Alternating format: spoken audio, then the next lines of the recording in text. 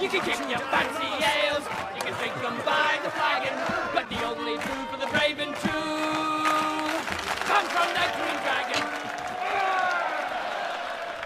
Hello and welcome to the Green Dragon podcast. This is Jeremy with a very special guest today. Yes, I'm Harry. Hello, Harry. Now, keen listeners probably have never heard Harry on the Green Dragon before, but they may have heard him on the Entmoot podcast, which is a fantastic new podcast that probably is much better than the Green Dragon, which is why we all get to enjoy it. Yeah, the Entmoot podcast is, I think I've done three episodes now. The fourth one will be coming soon. And basically, it's a kind of tournament-based podcast. It's me just going to a tournament and talking about the list I'm taking to said tournament, interviewing a load of the people I play, as well as the tournament organizer and the winner of the tournament. So it's basically because I don't have friends like you who I can sit around and talk with as often because of just time, really. And I thought, well, I want to talk to loads of different people during a podcast. And I thought I'd give it a go, and people seem to be liking it. So it's been going quite well. People have really enjoyed it over here. We've been talking about it a little bit. We are wondering... Oh, really? Yeah, we have actually. It's good to hear a different voice and a different accent. We've not used to the non-Australian accents for Lord of the Rings. A bit weird. Yeah, it's surprising actually how many videos and podcasts there are like that are Australian. You, and then there's Zorp, and these are the ones that I've always listened to. So it's odd. I guess it would be odd for me if I was listening to my own podcast to hear a non-Australian accent as well. To be fair. Now, Harry, what are you going to do when you win your tournament? Because I know you take really powerful lists all about Sauron and sort of other stuff. How are you going to interview yourself? Yeah, I was actually worried about this because in the last tournament I was doing really well. I got 3 wins on the first day, and I was thinking, oh gosh, I actually don't know what I'm going to do. But I'm bad enough of a player that even though I might be taking some quite strong lists, I usually let myself down at some point during the tournament. So yeah, we'll have to wait and see whether that'll eventually happen though. Oh, that's excellent news for your listeners, because that's going to be a bit awkward if you have to displace yourself, and I guess you could pre-prepare the questions and just answer them yourself. Yeah, I guess. Yeah, that's a good point. But yeah, it could be quite fun if that happens. I guess I'd just interview whoever came second. That's true. That'll be good. You can rub it in as well. Perfect. Yeah, absolutely. Now, I've got just behind the scenes. I know we've got a podcast to do, but I always wonder when I'm listening to it, how good are people about interviewing after the game? Yeah, that has been a couple of times. A couple of people have been a little less cheery, perhaps, because I'd gotten quite unlucky. And there's one game I'm thinking in particular. I got really quite lucky in this game.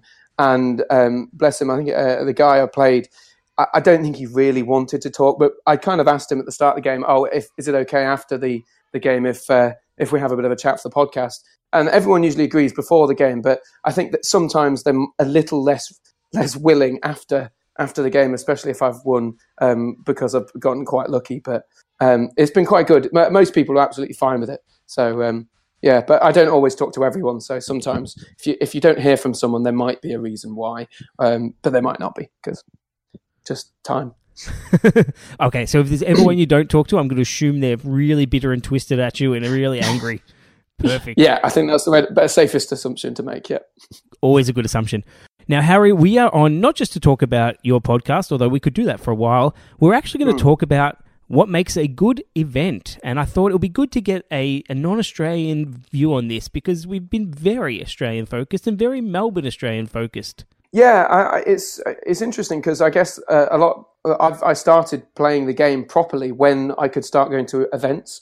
So for me, Lord of the Rings and Middle-earth strategy battle game is basically tournaments. So that's why I started the podcast about tournaments, because the reason I can't really find anyone to play games in my local area. So it's all about tournaments for me. So I'm glad to be talking about tournaments, really.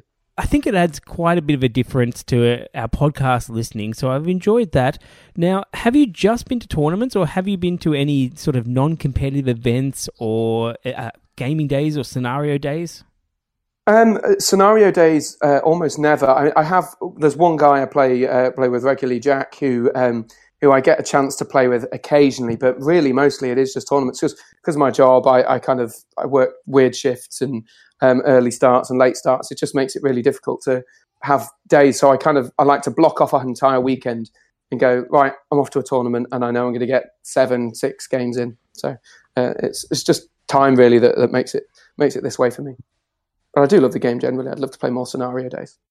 When you travel to an event, what are you looking forward to? What's your expectation, and what do you want out of that weekend?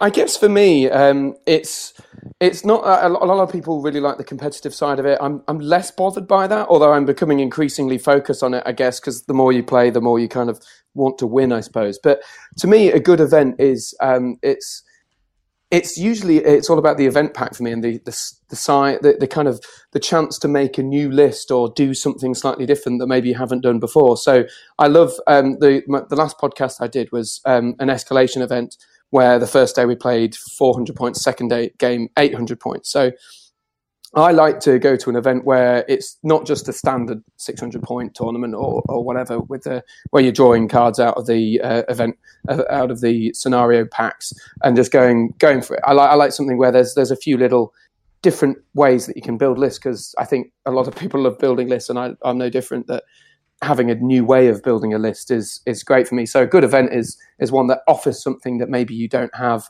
at other events, or does, twiddles with the rules a little bit to have some extra special things going on. It can be nice and refreshing sometimes to just have a very standard event, but I too enjoy the twist one. We've got an event coming up very soon called the Silmarilli, and it's a team tournament, but there's only 2 teams, good and evil, and you get allocated beforehand, and we have a map on the wall, and we're all trying to control territories, and all the lists are very themed. We've got very heavy restrictions on what we can have, because it's all based on the era between The Hobbit and Lord of the Rings, and it's a really good sort of bonding day, and it takes some of the competitiveness out of it, but in some ways adds more to it. So I think I heard your podcast about that the last time, and I must say it does sound that sounds absolutely fantastic. The whole idea of I guess everyone working together in the room and then having special rules on special tables and things like that. I love the idea of that. It sounds like an amazing event. I'd love to go down to it. But yeah, the travel would make it probably quite restrictive. But it sounds like an amazing event. I'd love for more events like that in the UK, because I think there are quite a few interesting events, but there are also plenty of. I think the UK scene is quite competitive generally, rather than thinking more about theme. But I love all those thematic ways of adding a little bit of extra fun to a tournament. Definitely. Now, we might go to a bit more of a general, as an overview, the listener type questions, because we can talk specifically about us, but I think it'll become very narrow. So as a player in general, not just us, what do you need before a tournament? So just for preparation, what sort of guidelines, expectations, dates, anything do you need in advance? Yeah, so I think it's well worth having a decent event pack, because sometimes the people have lots of questions about what they can and can't take, and I think it's well worth having a really nicely prepared event pack with a bit of fun in it as well as just things. But generally, if you're organising a tournament or if you're going to a tournament, I think it's well worth reading up on those things, finding out what scenarios are going to be included, if there are restrictions on those, and things like that. But just making sure that you know exactly what you're getting yourself in for, and knowing who's going to be there sometimes, and what the evening's activities are like. Because I remember I was really scared of going to my first tournament, and I think just having a really comprehensive event pack means that people know what they're getting themselves in for, especially if you're going to your first tournament and you're wanting to play the first competitive kind of thing. I think just having an event pack where you detail every little nook and cranny, so you know what's for lunch and you know what your evening's activities, whether it's a pub quiz or something like that. So I'd say, if you're going to a tournament, read that event pack, and if you're preparing a tournament, make sure you have a really comprehensive one, because the last thing you want is people asking you loads of questions about, how many points do I have? Can I have this? Do I need to paint the models? Do they need to be undercoated and based and things like that? That's all those things I think are pretty important. Now, in the UK, do the players read the event pack? I think some players probably don't, but I love reading event packs. It's a weird hobby of mine that I like finding out what, even if I'm not going to be able to go to a tournament, I like finding out what other people are planning and how they've written event packs and how they've how they've structured tournaments, just because it gives you ideas for other things you might want to do in the future, or maybe you might want to go to it in the future, even if you can't make it to it this time. So, but I think some people probably just turn up on the day and go, oh yeah, 700 points. I'll work out my list because I've got this army with me or whatever. Yeah, we've started to get that. For a while, Kylie was the one running all the tournaments, so the packs were very similar and very consistent. And then the other people running started to obtain those packs and just copy them and pretty much use them the same, which was fine. Nothing wrong with that. But we stopped reading them. So the organisers now have started to put little Easter eggs and things into the players pack. So they'll come around at the end of a round or something like that and ask some weird question, and we've got to respond in a certain way to get tournament points. And if we haven't read the pack, we get caught out. That's a really good idea. I like that, just to make sure everyone's actually reading the information. Just if you don't answer in a certain way, that's really cool. I like those sorts of things, but they all make it quite fun because then you can trick people and have a bit of a laugh in between games. Especially, it's a great way of breaking the ice of if you've just had a bit of a tense game or whatever, having little Easter egg kind of fun games that you have to take part in between the games. I love that sort of stuff. Just makes it a whole weekend of fun rather than just intense gaming all the time. Yeah, it's really good to reward the players for reading it rather than to punish them, I guess. But I guess it's a bit of both. It does make it an interesting way. And if people have to do something silly for extra points, I know for one of David's tournaments, I had to sing a song. So I composed a song for my army and sung it in front of everyone and got some points, which was all good. But wow, it depends. That sounds great. That sounds like great fun. Yeah, it was. It was really good. I was the only one who did that. Everyone else did banners and all kinds of things, but I thought an ode to I can't even remember what it was, ode to Numenor or something like that would be a good way to go. Yeah, I like it. For the games, do most of the tournaments play at a consistent points level, or do they vary it up during the events, do you think? The main points range has always been between 400 and 800 in my experience, but I do like the ones that are escalation events, like I said earlier. But usually it's a tournament where you take one army at 700 points or 600 or something like that, and you play the whole day and the whole tournament with just that army. But I do like a bit of escalation. But I like the idea that of potentially doing it slightly different ways and maybe playing with different points levels. But most tournaments I've been to are around 600, 700 points these days. Do they use the standard army, the standard scenarios, or is it something abstract or randomly chosen from a pool? What kind of detail do you go into in that? Usually the tournaments here seem to basically just be, these days, drawing from the scenario pack, so it's random most of the time. But I quite like the tournaments where it specifies exactly which missions you're going to be playing and in which order, because it can make a really big difference, to what army build you bring. Because obviously, if you've got no recon, for example, then you're more happy about bringing your dwarves.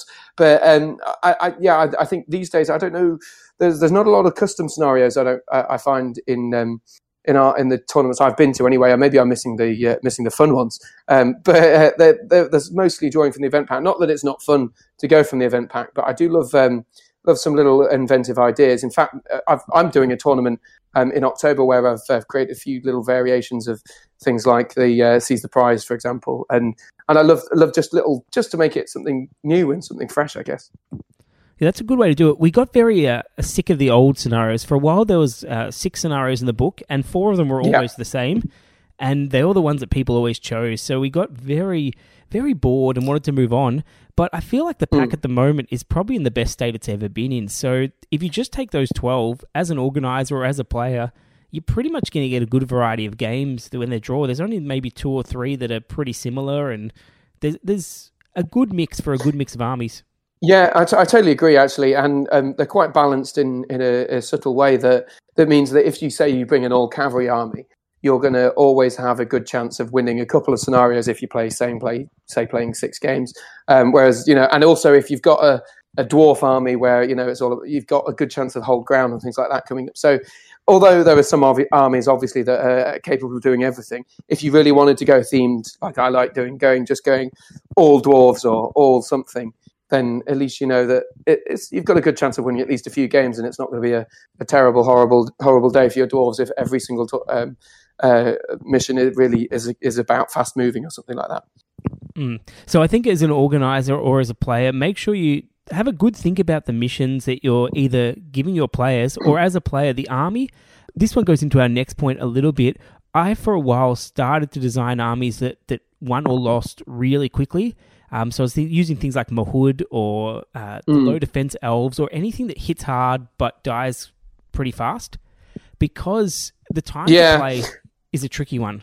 How long do you usually have for an event? It's really tricky. I think this is one of the hardest things to. If I was planning a tournament or going to tournaments, this is one of the most difficult things, because some games you can end up really, like you say, depending on the army you take. If you've got Mahud or something like that, or a very high a really elite army, then a 700 point game, for example, could take 2 hours or 2.5 hours even. If you're coming up against something that's a horde of goblins, if you've got, say, Lake Town versus Goblin Town, you're going to have a really long game. So it's really, I think that must be the hardest thing to kind of talk about in advance of these things, because you've got to balance that.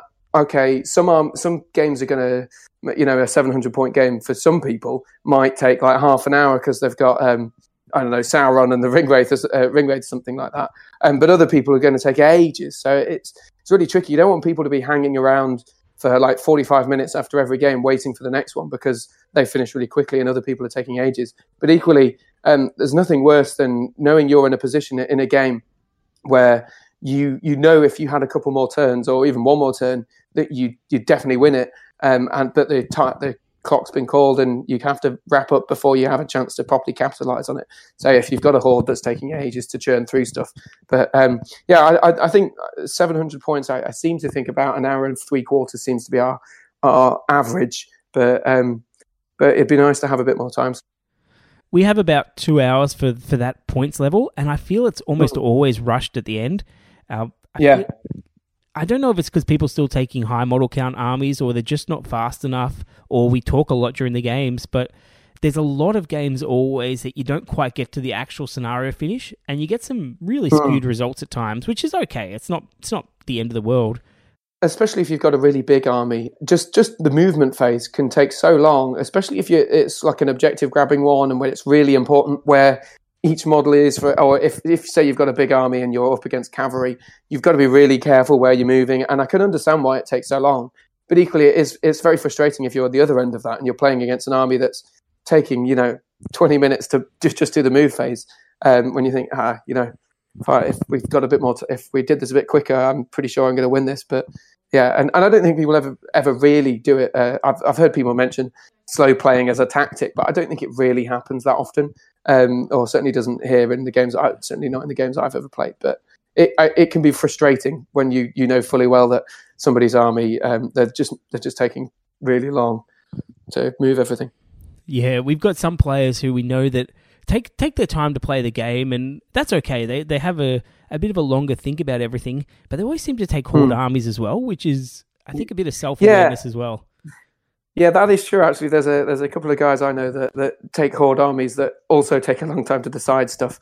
That's whether it's deliberate or not, I'm sure it isn't, but it is a bit frustrating when you go, oh, I'm playing against them in an objective grabbing game and they take ages. Yeah, very frustrating. So organisers, I think, need to be careful about the first round as well. We have this thing where the organisers think that as soon as we get into a venue, we're going to get going, but it takes so much time, even just to find the tables and get right onto the right table and introduce yourself and show your list and all this sort of stuff. So I've been advocating for an extra 15 minutes or so for the first round, just for that settling time. Yeah, and in fact, that's something that we have a lot of really good tournaments in the UK. Almost all of them have a kind of registration period where, it's about half an hour at least at the start. So you sort of arrive at, say, 9 a.m. or 9:15 or 9:30 or something like that. And the first game's not until 10 o'clock. So you've got a good half an hour where you can, grab yourself a drink and meet the person you're playing and get all your toys out. It's a long process getting things out of foam cases and getting them on the table or onto a tray or whatever, and then taking in the scenario and the terrain that you're up against and things like that. So it does take a lot of time to get your head in the game, I guess, before you. I wouldn't like to arrive at a tournament and have to within 5 minutes get onto the game. Otherwise, you're going to be suffering the downsides, really, I guess, pretty quickly. Definitely. Now, I'm going to move on to to probably a controversial topic here, and it's one that I've got my own opinion about, and that's how much terrain and what sort of terrain you bring to an event. Can you comment first, and then I'll respond, Harry? I think I really like terrain in games. I know you're quite pro terrain just from listening to the podcast, but I like terrain not necessarily because of the gameplay stuff. I actually just like the terrain because I played The Lord of the Rings or Middle Earth because I want to be immersed in Middle Earth. Otherwise, I'd play like 40k or something, or some other kind of game perhaps. But I'm really into Lord of the Rings because I love the Lord of the Rings and the theme. So if there's a tournament where it's got really themed boards, whether it's you're playing in Dwaradelf one turn or you're playing at the Dead Marshes the next time, I think that's probably my favourite thing about terrain is you can really immerse yourself and we're fighting in the plains of Rohan or something like that, and it just adds a lot of fun to it. But also it does affect the games, especially I'm not really a bow kind of guy. I don't like elves. I don't really like playing against elves either. So I don't really like shooting in the Lord of the Rings because I don't know. I just want to get stuck in. So it's really nice having a board where there's terrain that I can actually avoid getting shot to pieces before I arrive, because there's nothing worse than turning up on a board where it's completely flat and there's no blocking line of sight, and you're playing against like a Lothlorien army where they've just got 20 or so bows, and you think, oh my god, I don't want this. But so I'm very pro terrain, but mainly for the theme than for the tactical advantages. We don't have an alternative point of view here as well. I guess the alternative point of view would be that it's easier to have less terrain, and some people argue it's more fair, but I don't know if that's true either. As a shooting player, I take lots of shooting in my armies. I still want more terrain because I don't want this like me standing still, gun you off, and then we both get grumpy at the end of the game because it was boring. I want to be able to move. I want to get my shots. Yeah, I guess that's a fair thing, because you want to have a bit of tactical know-how about it rather than just standing at the back and having a gun line of bows or just churning through the enemy. You want to be able to make some decisions to make it a tactically interesting game for you. But I see what you're saying about the difficulty in getting terrain, because I know that I've talked to a few of the guys who've setting up their first tournaments, because I've got one coming up soon, and they were like, the hardest thing is getting terrain, because if you've got, say, 40 people coming to a tournament, or 30 or 20 even, that's 10 full tables of terrain, and it can be expensive and it can be really time consuming building all that stuff. But I guess after a while of doing tournaments, you slowly build up a collection of terrain, which makes it more interesting. But I can understand the counterpoint that, man, it must be really frustrating if you've got like a full tournament of 40 people and you realise you've only got like 15 tables worth of stuff, because building 5 tables worth of terrain is, God, that must be horrendous.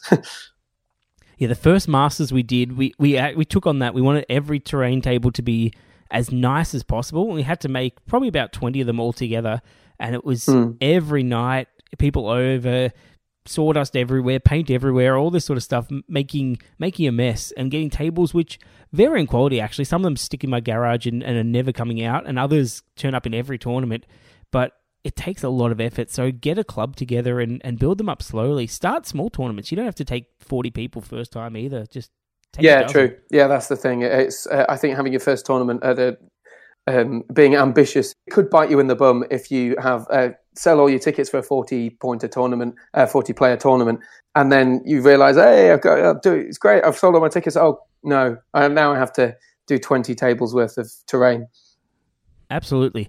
Now, in the UK, I hear lots about food being provided at tournaments. I hear about pub quizzes and drinking nights and restaurants and all other activities. We tend to have that at very specific events, but at most events, we're left to our own devices. Is it normal to have food provided at a tournament?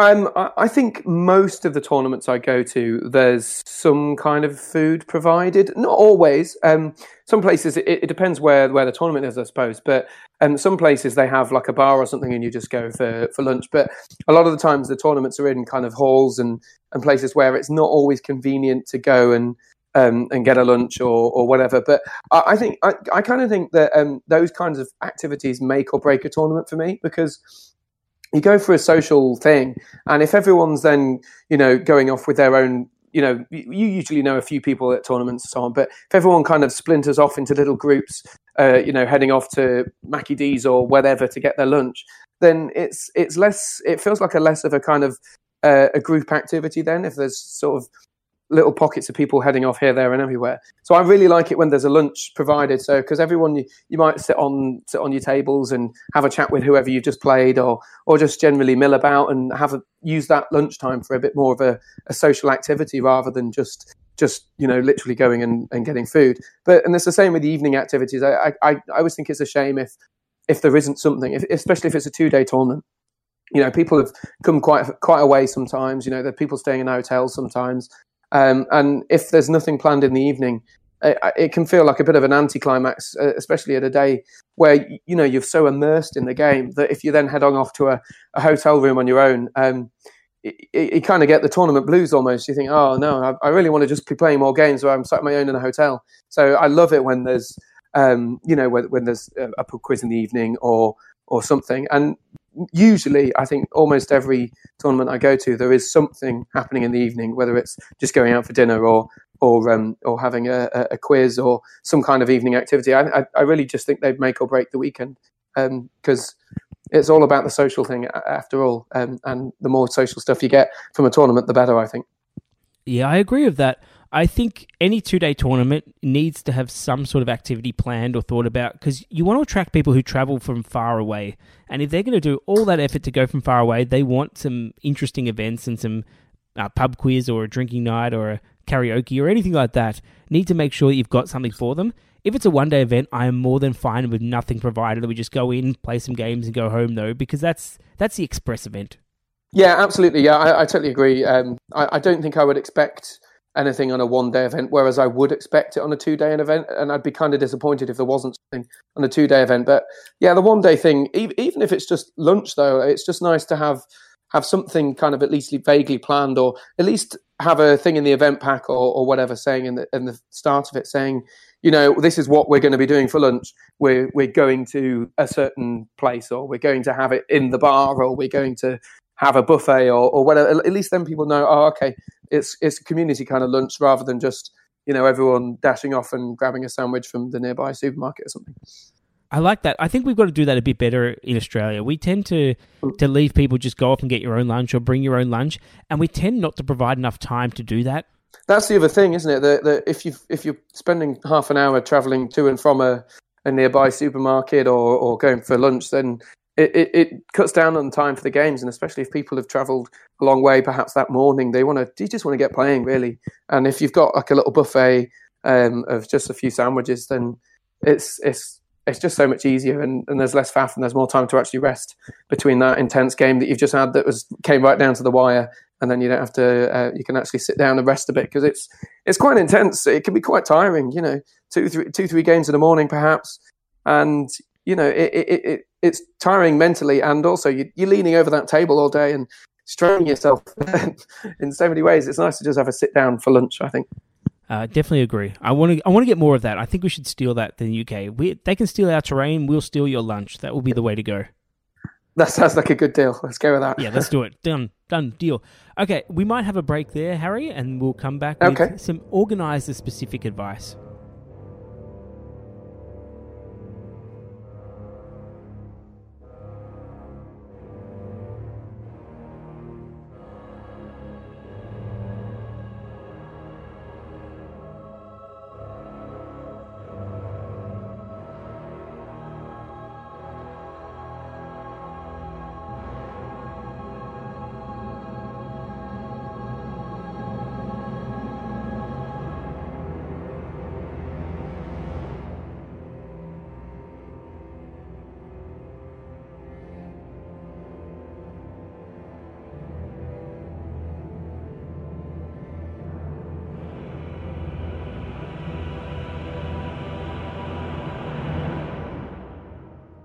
And we are back again, listeners, with some very specific advice for organisers of events and potential organisers of events, which is actually everyone listening.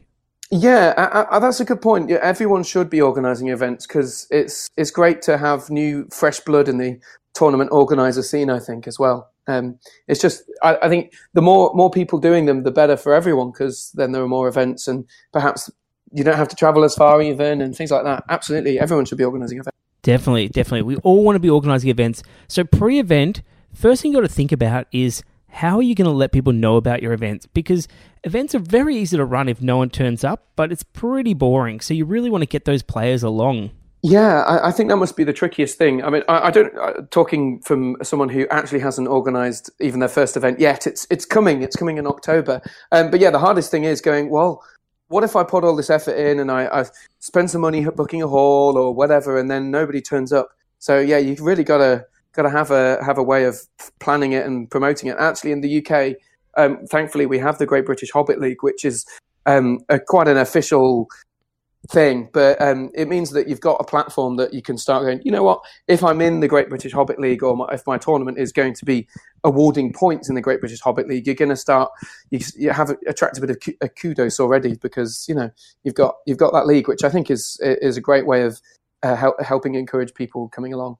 Yeah, and we've got the equivalent, the Australian Middle-earth strategy battle game. We actually advanced past the Hobbit Facebook page. It's not a league. I can't remember the exact one, but Facebook seems to be where everyone's advertising tournaments. Yeah, I can't imagine anywhere else at the moment. I mean, obviously, podcasts like yours, it's great if you get a shout out. And I know the couple of the YouTube videos, I know the Palantir on the Great British Hobbit League Facebook YouTube page, they used to, when they did Royal regular stuff, they used to give shout outs to whatever tournament was coming up and the results of previous tournaments and stuff. So it's always great if there's this kind of growing scene of podcasts and video providers. It'd be great if they give shout outs to as many of the tournaments as they can. So that's a good idea. Yeah, get in touch with one of those, and they probably know a community anyway, so sometimes we haven't been able to shout our events, but we've been able to talk to people who have been looking for events in that area, because sometimes people ask us, just say, oh, do you know of any events in this area? And sometimes it's a country that we've never heard of an event in before, but you get to talk to someone else from that country and they know who it is. Yeah, absolutely. I definitely encourage people, like if people ever weren't sure of any tournaments or which tournaments did advise for a beginner and things like that. If people wanted to get in touch with me, I'd be more than happy to point them in the right direction. And I'm sure that's the case with anyone really who's embedded in the scene. We're not.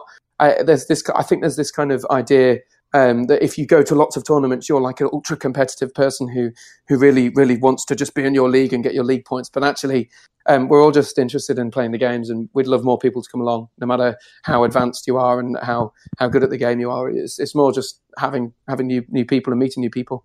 That's right. You got to get those easy wins. So come along, new people. Yeah. Now, so event organisers differ quite a bit in what they want beforehand. We get some that want list submissions and payments and things months ahead of time, and we get others who turn up on the day and pay on the day. What's the process in the UK, and what would you like to see as an organiser?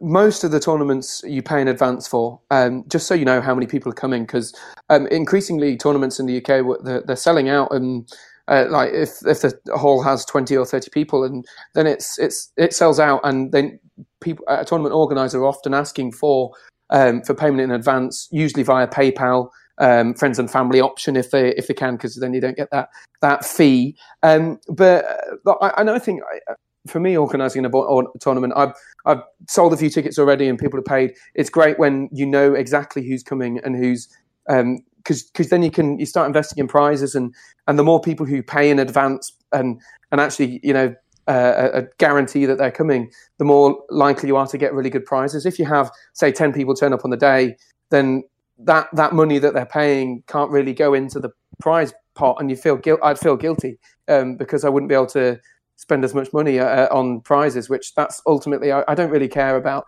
If I'm organising a tournament, I wouldn't care about making any money off it. I'd kind of want to spend all the money on good terrain and on prizes. And if you're paying in advance, that means that your money is more likely to go into making the tournament a better experience than lining the pockets of some unscrupulous TO.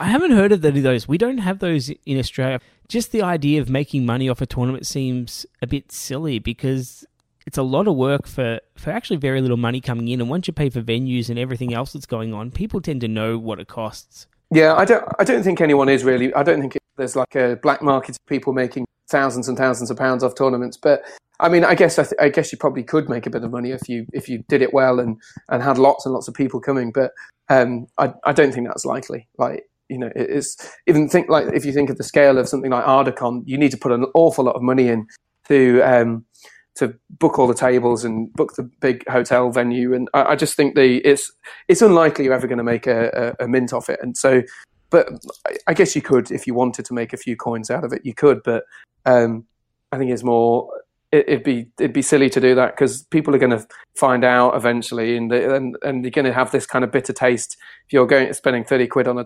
tournament and you know that the organiser's making a lot of money. We wouldn't want that. But I think always advise, if you're a tournament organiser, to encourage people to pay up front, so then you can show that you've put a lot of money into this tournament and spent a lot of money on prizes and you know, just to make the experience better. Definitely. What about list submission? Is that something that's really important? A lot of tournaments here, we just go for submit the lists a week in advance or something, especially if there's like unusual rules for the tournament. So if the tournament has quite a few restrictions, that's usually, you know, submit them in advance. So then, you know, you've got a few days to rectify a problem if you've not followed the rules quite right or something like that. But sometimes you hand a tournament. In fact, the last tournament, the escalation one, which contrary to what I've just said, had a bit of special rules to it, but that was a hand in on the day thing. So I think it just depends. But I think I'd like to know personally, as a player in a tournament, I like to know if I've got my list right, because there's nothing worse than turning up on the day and realizing you've added up your points wrong, or you've broken a rule restriction. You haven't got the miniatures with you to do it. Because I love painting new armies and I love doing things specifically for tournaments. And it'd be horrible if I turned up at a tournament and realized that I couldn't use a miniature that I'd spent hours and hours painting up for this tournament, because I just feel awful about it. So it's nice to know that if you submit a list in advance, you've got your rules confirmed and you know, right, okay, all I need to do is make sure I've got the right stuff. So yeah, I'd always be up for list submission a week in advance. So then you've got loads of time to sort out any problems. It's a good reason to do it, but as an organiser, please remember to give yourself time to read through those lists and actually check them. So if you do get people submitting lists, you have to actually read through them. You have to find mistakes in them, because the players will not like it if lists have been submitted and then something's been given to going through and they're over by a couple 100 points or any other dodgy things happening. Yeah, absolutely. That is so true, because it doesn't happen very often. But, you know, even minor change, because of the change between rule books, it's very easy to remember a certain old points thing and go, oh yeah, I remember how Gandalf cost, and I just write it down and get it wrong, for example. Or I know I've heard someone who went to a tournament with Celeborn and they didn't account for the points cost of the armor, but they wanted the armor. And it on the day, it's like, oh no, I've now got to spend 15 points on the armor and a shield, and I didn't point to spend that, and then you're over by a certain amount, and it all just becomes very confusing. So if a tournament organizer, if you're organizing a tournament, yeah, you really need to do that and enlist some friends. I mean, you almost certainly know a couple of people. If you're organizing a tournament, you almost certainly know some people who are going to be able to help read through some lists and check the rules. So just get a few other people to help do it, because it really makes it a lot easier and saves a lot of time. And yeah, you don't want to sort of have this cloud hanging over the day of some list that you checked ended up being wrong, and then they ended up winning or something like that. That would just really ruin a tournament for everyone if there was some kind of dodgy dealings that ruined that kind of affected things. Yeah, that's the nightmare of the tournament organizer. If you make a mistake and then someone wins a tournament based on that, it can really throw it off. We had one years ago where that basically happened, and I had to give advice to the tournament organizers, just everyone involved, go apologize for them, explain what it is, and I'll duplicate the prize for the person who sort of got cheated out of their first place, and just let them know, because... Yeah, because it's really hard to go back, isn't it, retroactively in a game and say, oh, okay, well, that 100 points made a difference, or, even if it's just 10 points, like you could argue, 10 points, that's 2 Orc Bowmen, or 2 Orc Trackers or whatever. Those could make the difference between a win and a loss. So it's really hard to retroactively change these things. So it's really important to get them right in the first instance. Yeah, definitely get them right. Now, in terms of venue, we've got we've got in Australia basically two choices. You either go to like a school hall or a scout hall or somewhere that you go where it's not designed for wargaming, or you have the purpose-built venue. We've got a couple big stores that can hold tournaments for war games. I think there's a Games Workshop one in Brisbane, and we've got a local one called House of War, which is very handy. But what do you do in the UK? It really does vary. I think it's the same. It's the choice between either a function room at a pub or a village hall, like a scout hall, or it is a tournament at a games place. I mean, I quite like going to a games place because then you might be able to buy some paints and some new minis or whatever while you're there. But it doesn't really bother me, to be honest. The only downside to having a tournament in a hall is that you can't be sure that the terrain and stuff is going to be as good. At least when you go into a gaming club or a proper gaming venue, that the likelihood is you're going to have some decent tables and you're going to have some decent terrain because they'll probably have some in the back room somewhere anyway. But it doesn't bother me. But usually it's kind of a half and half split between them. But it's nice to have somewhere where it's a toss up really for me. I quite like anywhere that's going to have a pub or a bar or something where you don't have to worry about, I need to go and get a drink from down the road or even just doesn't have to be alcoholic, just any kind of drink. But some village halls and stuff, it's a bit more of a faff to get your food and your drink and so on. But some gaming clubs are the same. But it's always nice to know that you've got it all in one place. I think tournaments are best when everything, including the social activity, kind of fits into that place. So if it's like there's a gaming venue called Element Games in Stockport near Manchester, and that I've been to quite a few tournaments there because it's really convenient because you've got a shop where they sell loads of Lord of the Rings toys. You've got paints and stuff like that. They've also got a licensed bar, and they've got games that like board games and stuff that you can play after the tournament. So you don't have to go anywhere. It's just go to that place, play your games, and then evening activities all in one place. It's handy. It's really handy. So I like that kind of tournament in terms of a destination.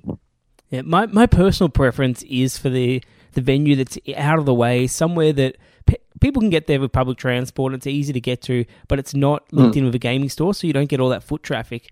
But from a marketing the game point of view, it's exactly what you don't want. You want everyone to see people having fun and be able to walk in and look by. So it's quite a tough choice. And oftentimes game stores will give you some discounts on like prizes and things. So it might be worth, if you're starting out, linking in with a game store because they've probably got some experience and they might be able to supply you with terrain or prizes or something like that can be mutually beneficial. Yeah, that's a good point about how getting out of the way, because it can. I don't think it's necessarily an issue, but it's really not. I do like being at tournaments at a game place where you have people wandering over and seeing, oh, there's so many people playing Middle Earth. I didn't realize there were this many people interested in this game. And there's plenty of times when you get just people who are there for playing another Warhammer system, and they will like walk around for ages looking at the fact that you've got all these beautiful painted Lord of the Rings miniatures. And I remember a guy in the last tournament I was playing at just came over and was like, oh my god, you've got a Shelob and Sauron. I was like, yeah, we're playing Lord of the Rings. It's like, oh my god, I didn't know people still did that. Which is great. I love that because it means that you're kind of showcasing Lord of the Rings to people who are likely to be interested. Whereas if, like you say, you're at a village hall, it's kind of out of the way and it feels very much like an underground thing sometimes. So I'm all up for being at a big gaming convention, but I guess it can be harder to book the tables and stuff if it's a big popular destination. Once you've got the numbers, you can take the risk and go to the village hall. But early on, I think relying on the experience of the game store is probably the way to go. And yeah, for us, it saves us money big time because the local venue, basically what they charge just goes straight into prices. Whereas if you book a hall, you've got to pay a couple $100 down payment, and you've got to make sure you've got insurance and all this other stuff that gets a bit messy. Yeah. That's the last thing. We don't want anyone to be losing money by organising a tournament, which is, I suppose, if you've got a hall, it's more likely to happen. Nobody wants to be losing money to try and sacrifice themselves to make sure everyone has a great time. But some people do. So, but yeah, it'd be great to not have to do that, and a gaming club is more likely to be good value for that. Now, in terms of terrain, we've talked about this quite a bit before, but we recommend limited the tickets based on the tables you can provide. So make sure you've got the space. If you've got big gamers around, make sure you've got a lot of space.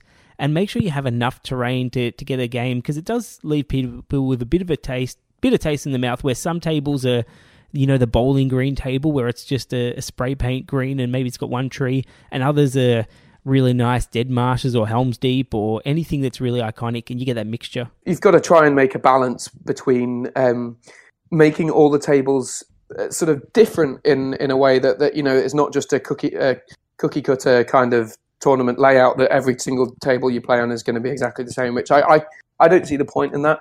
It's much more fun when you've got, one that's got loads of ruins and one that's got loads of trees and one that's got marshes and stuff.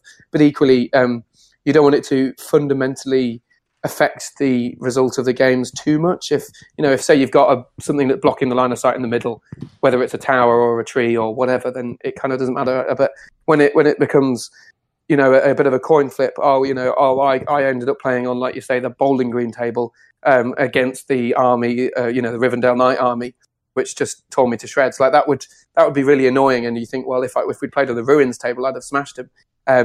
But nobody wants that. But equally, you do want to have enough tables to have a bit of variety and fun, I think. But also something I haven't mentioned about tables.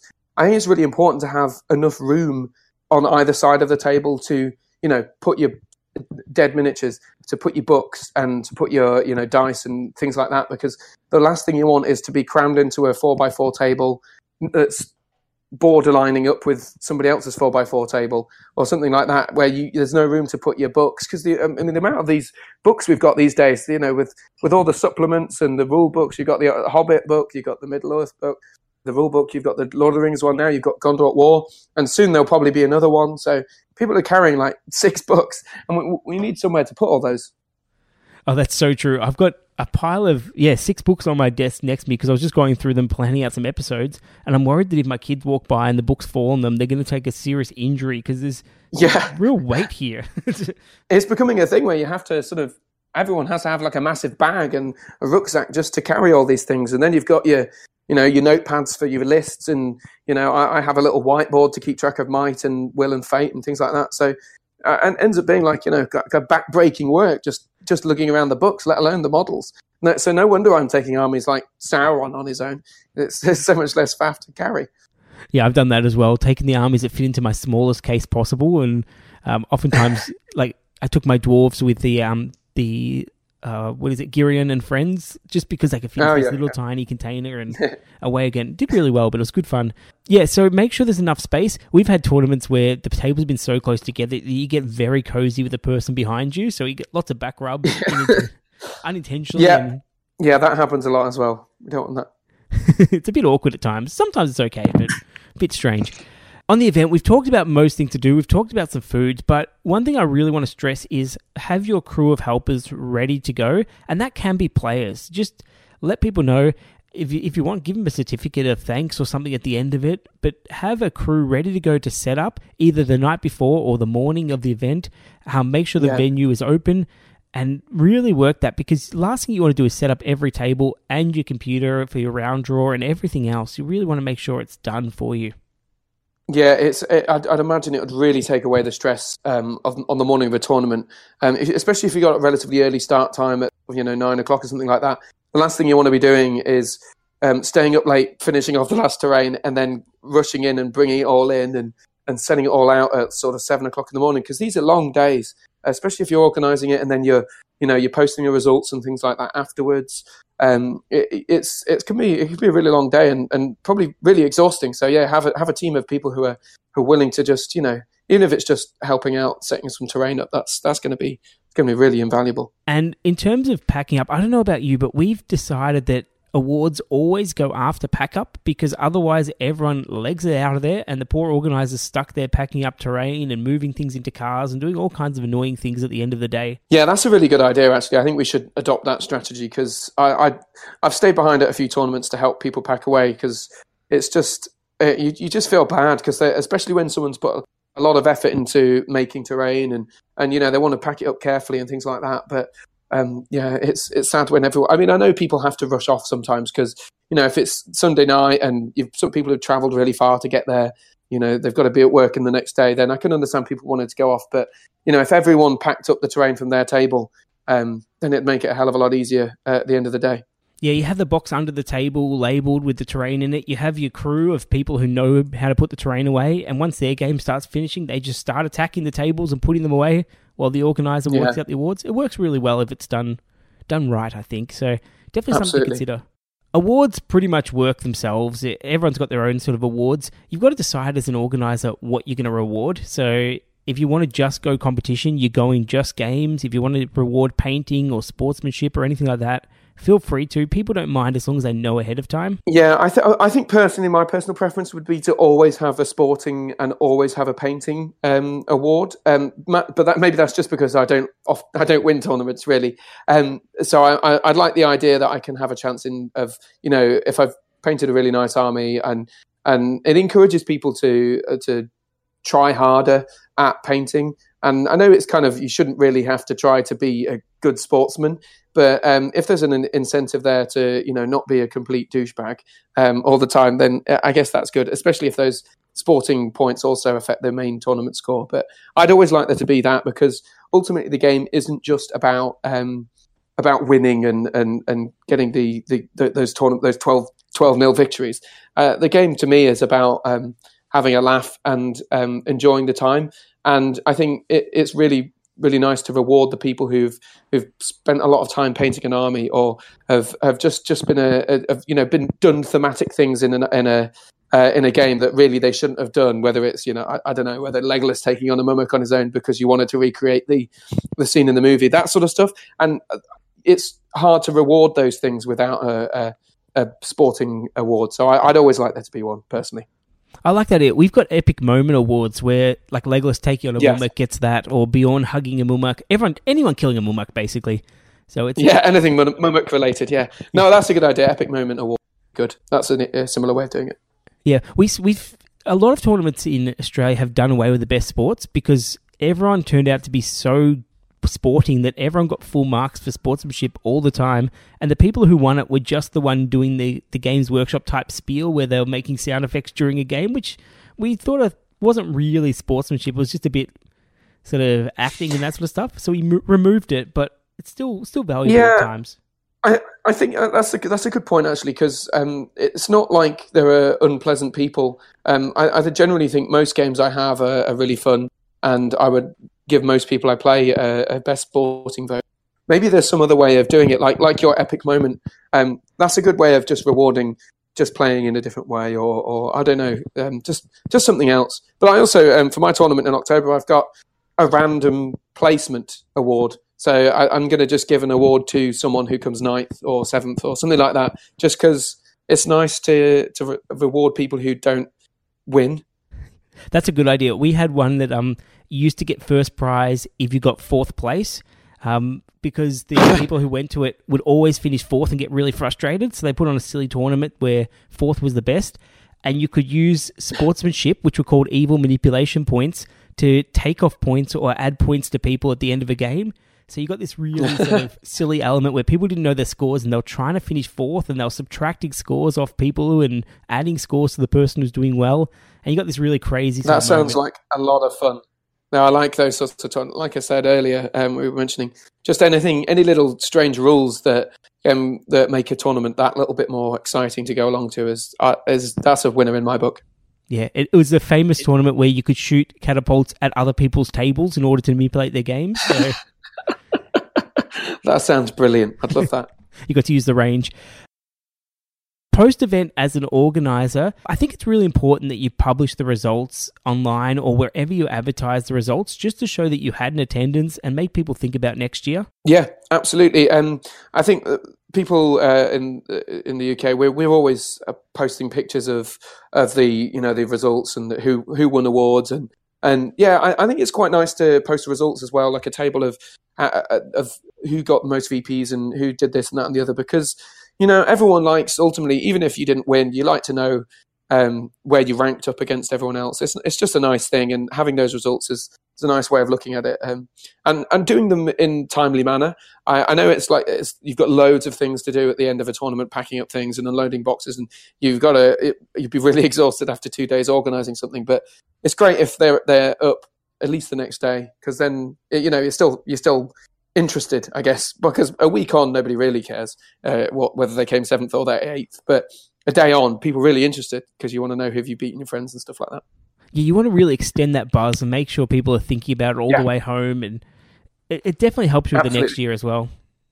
Yeah, absolutely, because people know it's going to be a good tournament if you've got all this fun stuff coming out at the end of it. It's great. Now, let's move on to our last part, Harry, before we have to go. Our dream event. So I'm going to start, and I'll respond here. So I've given you no time to think about it whatsoever, but what's your dream event? What 3 or 4 things do you want to see in an event you go to, and it will make it the best ever for you? I think for me, a dream event is something that it rewards a different. It isn't just. It's got. First of all, it's got to be not a standard 700-point tournament where you're taking these scenarios out of the events pack. I love that. I love that sort of stuff. But equally, having something that just gives it a unique selling point, I guess. Whether it's like you were mentioning earlier at the Silmarilli, it sounds like it's awesome that you have a team event that everyone's teaming up against everyone. And I like the idea that each board has a special rule. So it can make it complicated for beginners, which I think is a problem, but equally it makes it so much more fun to have some special rules. So I think dream event for me has got to have special rules or something that makes it stand out from a standard tournament. It's also I think it's got to have some really nice boards where they're thematic. It's nice to have a standard fantasy kind of green grass and some ruins, but equally having something that's specifically got the Helm's Deep wall in the background, or that's got the Dead Marshes, or that's got anything that makes it clearly Lord of the Rings. That's a winner in my book, because we're playing this game because we like the Lord of the Rings and all the Hobbit, and it's got to have a little bit of scenery. And also the third thing, I suppose, is just having a good venue. I think that's important, kind of having a place where it's convenient, whether it's not too far away from the train station for people, or you don't have to rush away at lunchtime to go and get some food, or has something going on in the evening that is interesting. So it's got to be the social aspect. It's got to be able to bring everyone who's there together and meet new people in a way that sometimes you might not always get. So yeah, those would be my 3 things: there's special rules, immersive terrain, and social stuff in the evening, and a convenient location to make those social things a lot easier. Oh, I should have gone first. You've taken all the good ones. That's annoying. Oh, sorry. I shouldn't have done 3 in 1. Just the one. Good. I shall stick to 1. No. That's perfect, because I've got some more. I want good versus evil the whole event. I don't want any of this. My dwarves playing Rivendell Knights, although that one's not terrible, but I want somehow a good versus evil mechanic, whether it's you nominate good versus evil at the start of the event, or you bring a good and evil army, or the organizer manipulates it and makes it happen. I want good versus evil. That's me being selfish. No, I think that's a really good idea. Yeah. I think the game plays better that way anyway. I also, for my perfect event, want the army judging. So when you put out your armies, you display them for the best army judging. I want that to be part of the event as well. I want it to have enough time, and I want everyone to go through with basically enough of a tick box or something like that, just to force them to look at every army, because I find sometimes people put out the army and then this is the time when they go and have a break and leave, and I want this to be as important as a game. My third thing that I really, really want is time. I want the time to play the games. I want every game to go to the end. So that's the final thing I want. Just enough time. If you set it at 1,000 points, give me 2.5 to 3 hours to play with some breaks between the games. If it's set at 400 points, you can give me an hour and a half. That's fine. But enough time to finish the game completely. Yeah, I think that's a good point. And there's a temptation to try and fit as many games in as possible, but actually sometimes it's valuable just to have games ending at the satisfying conclusion rather than rushing an end. just to squeeze in another game at the end of the day. Totally agree. And sometimes I think people don't mind playing into the evening, and a lot of tournaments I find, end the first day's activities at, say, I don't know, 6, 7 o'clock, when actually I don't think people would mind going on till 8. That's not a problem, especially if it gives you extra time to finish those games off. I agree. And then having some events afterwards as well, some little scenarios or something is always fun. Yeah, absolutely. That sounds brilliant. We're, together, I think we've probably got an amazing tournament. I think we do. Let's start planning this. So we'll do the combined Green Dragon Entmoot event at some point in the future. Multiple continents, it will be good. Yeah, absolutely. We can work it out somehow. Maybe when they invent some kind of virtual reality that we team up across the continents, that'll be good. Yeah, I'll get David onto it. He'll be able to sort that out quite well. Well, thank you so much, Harry. It's been great to have you on. It's been great to do a combined podcast. We've been dreaming about this for years, to have another podcast to share ideas out and steal their material. It's really good. Yeah. Well, it's been an absolute pleasure to come on. Thank you very much for inviting me. I've been listening to The Green Dragon ever since I got really into Lord of the Rings again a couple of years ago. So it's a dream come true to be here talking to you and being part of it. So thanks very much. No problem at all, Harry. Goodbye, listeners. And don't forget, traps win games. Thank you for listening to the Green Dragon Podcast. Please be advised that the Green Dragon Podcast is not suitable for children, the elderly, pregnant women, those with a history of heart conditions, or anyone expecting to receive worthwhile advice. You can contact us on the Green Dragon Podcasts at gmail.com. Yes, it has an S at the end. Or our Facebook page, The Green Dragon Podcast. We do not claim ownership of any works based on J.R.R. Tolkien, New Line Cinema, Warner Brothers, or Games Workshop. This podcast is purely for entertainment. The thoughts, as rare as they are solely that of our hosts and guests. Farewell, listener, until we meet again.